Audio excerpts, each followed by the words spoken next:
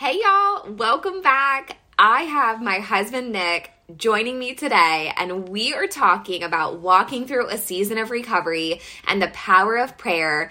And he is the first of what I hope to be many guests on here. I'm so excited. Welcome, babe. Hi, everybody. Grateful to be here. Nick is going to share a little bit of our story and how we met. Honestly, I just like the way he tells our story. I think he does a better job than I do. So, babe, take it away. So I first met Brittany almost 24 years ago. Technically, we did overlap 1 year of elementary school, so that would be 30 years, but the real story began once I had made it to high school. I had always thought that Brittany was pretty, and for a long time I was interested. But early on, the opportunity just never presented itself. Once I completed high school, there were a few specific times that Brittany and I reconnected. I'd get her phone number, we'd spend a few weeks talking here and there. Sometimes I'd go out of my way to just go and see her in her real life. And once we even went to a concert together, but it never really gained any momentum. Personally, I fell harder and harder for Brittany every time we reconnected. I was convinced that if she would give me a real chance, I'd do everything I could to make her the happiest that she'd ever been. Fast forward a few years, 2009, I'm walking out of a church service and I get chased down by a lady in the lobby. She asked if I was Nick Vega, told me that she was Brittany Dropsy's mom, and recommended that I give her a call. God was definitely on the move. All the old feelings rushed back, and less than a day later, I found myself sending her a Facebook message. Brittany responded. We planned a trip to the zoo, and our lives were forever changed. Brittany and I started dating almost immediately. I met her son, Noah. We all started going to church together. And I supported her as she dedicated Noah. We built a lot of momentum very quickly, and we fell in love. Okay, so it's 2010. Nick and I had been dating for almost a year when we got engaged. It was a completely unexpected proposal for me, and I could not have been any more surprised and excited to say yes. But seriously, y'all, I was eating double-stuffed Oreos when he got down on one knee. That's how unexpected it was. The following year, in 2011, we had the wedding of our dreams. We were married by our pastor, who from day one has been an instrumental part of our tribe. We were surrounded by about 300 people, and it was truly the fairy tale wedding that I had always hoped for. We picked a warm summer day, and I wore the most gorgeous dress that my parents had flown over from Spain. We had cocktail hour outside on the patio and wonderful speeches given by those that love us. We have so many unforgettable memories of dancing and crying and laughing, just being surrounded by all the people that we love. It was such a special day for us. Reality hit pretty early on in our marriage. In fact, I would say that God made it abundantly clear that he was going to use our story in a really cool way. And I didn't necessarily think it was cool when we were going through it. That's not the word that I would have chosen to describe it. But I can look back now in complete awe of how God walked alongside us in the storm. For us, that storm came just a few months after we were married. I discovered pretty quickly that Nick was an addict. And to be fair, at the time, I didn't even really know what that meant. I knew he was going to need help and that we were going to need a tribe of people to support us, but I didn't realize to what extent our lives would have to change. What I quickly learned is that part of the recovery process is changing your people, your places, and your things. And for us, that meant finding new friends and cutting out old ones. It meant giving up drinking and starting counseling and rehab.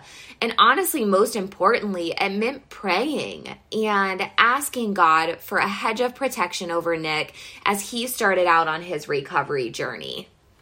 As Brittany said, life changed very drastically, very quickly. At this time, I had moved back into my mom's house, and I had started going to Narcotics Anonymous meetings. My goal was to hit 90 meetings in 90 days. At the same time, I admitted into an intensive outpatient treatment program. I was definitely in desperation mode, and I was doing anything I could not to lose this new family that I had been given. I was hurting, but my wife was hurting worse. I missed our son, but I no longer deserved the closeness that we had formed.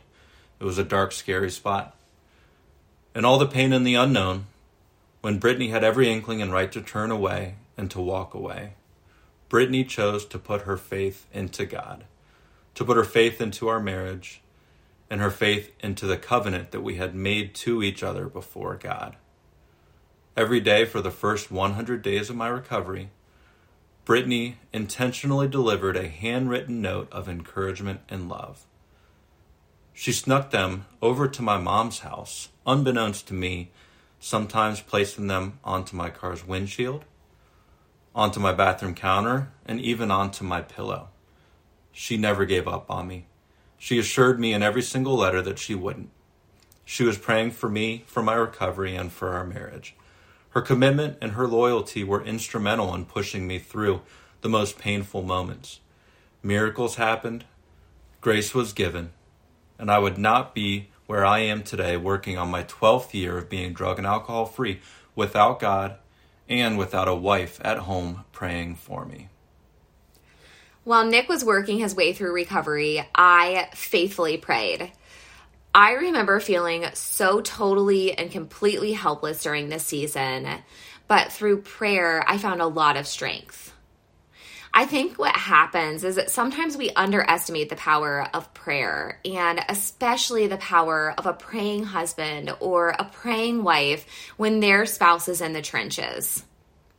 2 Chronicles 7 verse 14 says, "If my people, who are called by my name, will humble themselves and pray and seek my face and turn from their wicked ways, then will I hear from heaven and will forgive their sin and will heal their land." On the day that Nick decided he was going to turn away from the life that he had been living, I began praying. I prayed that God would give him the strength to walk this new path of freedom and that I would be a strong enough wife to support him on the journey. I was just barely 25 years old when all of this was taking place, and to be honest, the fairy tale that I felt I signed up for was just not how my story was unfolding. My prayer evolved over time, and with each new milestone we reached, I praised God for the work that he was doing in Nick.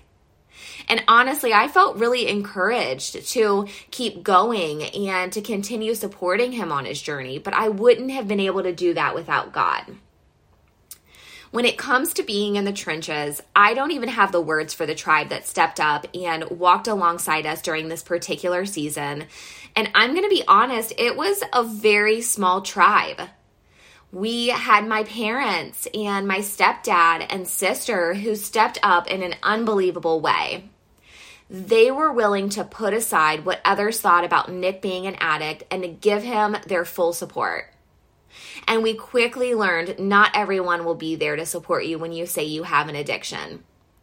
My family was really on the front lines of emotionally and spiritually walking alongside us in the storm. I can't even imagine how different our story would be if it wasn't for their prayers and their consistent love and encouragement. I don't even know if Nick and I realized it then, but God was working in an unbelievable way through one of the hardest seasons of our lives, and I am so glad that God and our small little tribe was on our side in that season. So now we find ourselves in 2016. I'd put together 5 years of recovery. I'd been attending Celebrate Recovery, which is a faith-based 12-step program. I've worked very hard at changing my people, my places, and my things. By this time, most of my friends are all actually people in recovery, and my family is starting to grow, and I'm faced with a very hard decision. Would I choose to bury my past struggles, moving on from them as if they had never happened? Or would I choose to use my testimony as a means of helping others change their lives? Reality was setting in. If I personally was not able to resist the draw of drugs, if I wasn't able to avoid the hooks of an opiate addiction, then how could I have any reasonable hope that my own children and the children of this generation wouldn't fall for the same trap? Galatians 5:13 says, "You, my brothers and sisters, were called to be free, but do not use your freedom to indulge the flesh. Rather, serve one another humbly in love." I had work to do in order to get in front of the enemy, And I did just that. I pulled together a few other Christian men, 2 of which were in recovery themselves, and we built our own faith-based, state-certified outpatient drug and alcohol treatment center. We served our first client in 2017, and we've since planted 5 resilient standalone sites for treating the people of our community. We're one of very few treatment agencies who cling to our faith-based foundations, and we truly believe that this sets us apart. Almost 12 years into my own recovery, I've managed to overlap my passions and my vocation, working every day to help people break free from the chains of addiction. The life change that I witness on a daily basis continues to give me hope and joy in my own recovery. I'm committed to our company's impact on the community, and in doing so, I'm held accountable every day as I continue to write my own testimony. Y'all, it has been an absolute joy to watch Nick put together the days and the months and the years of clean time. Every fall, we have a party to celebrate all that God has done in Nick's life. Several years ago, he said something to me that I will never forget. It was after he felt led to start Freedom Recovery. He said, I want to be a part of the solution before our kids are old enough to be tempted by the things of this world. I remember thinking then, like, wow, what a legacy. That's the power of prayer and hard work and consistency. And that's how generational chains are broken. I'm just so proud of Nick. Early on in our marriage, we chose a verse of scripture that we continue to go back to over and over again. It's the verse that keeps us grounded and it keeps our eyes on Jesus. We chose Philippians 2, verse 2, which says, Then make my joy complete by being like-minded, having the same love, being one in spirit and purpose. I can't think of a better verse to remind us of the importance of setting our eyes on Jesus and being like-minded. God has used our story and continues to use it for a greater good, and by doing so, it's having a domino effect. That domino effect is working its way down to our kids and our future grandkids and the tribe of people that we get to do life with. You know, the moral of this story is that, yes, this is our marriage and this is part of our story. It's something that God has brought us through and we're stronger because of it. But ultimately, it's not about us. It's about Jesus. Nick and I believe that just as Jesus overcame the world and was the bigger plan for all of us, our marriage fits into a greater plan for the kingdom of God. We're just simply being obedient by sharing our story. And our hope is that it encourages you today.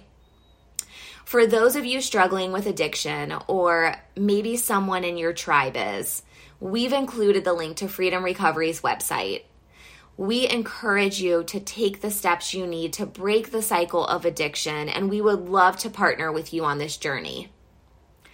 Babe, I am so glad we have this story to share together. Thank you for being here today. You are literally my favorite person, and I love you so much. Thanks, Mama. Thank you so much for having me on your podcast. I love you. I love our life together, and I'm very proud of you.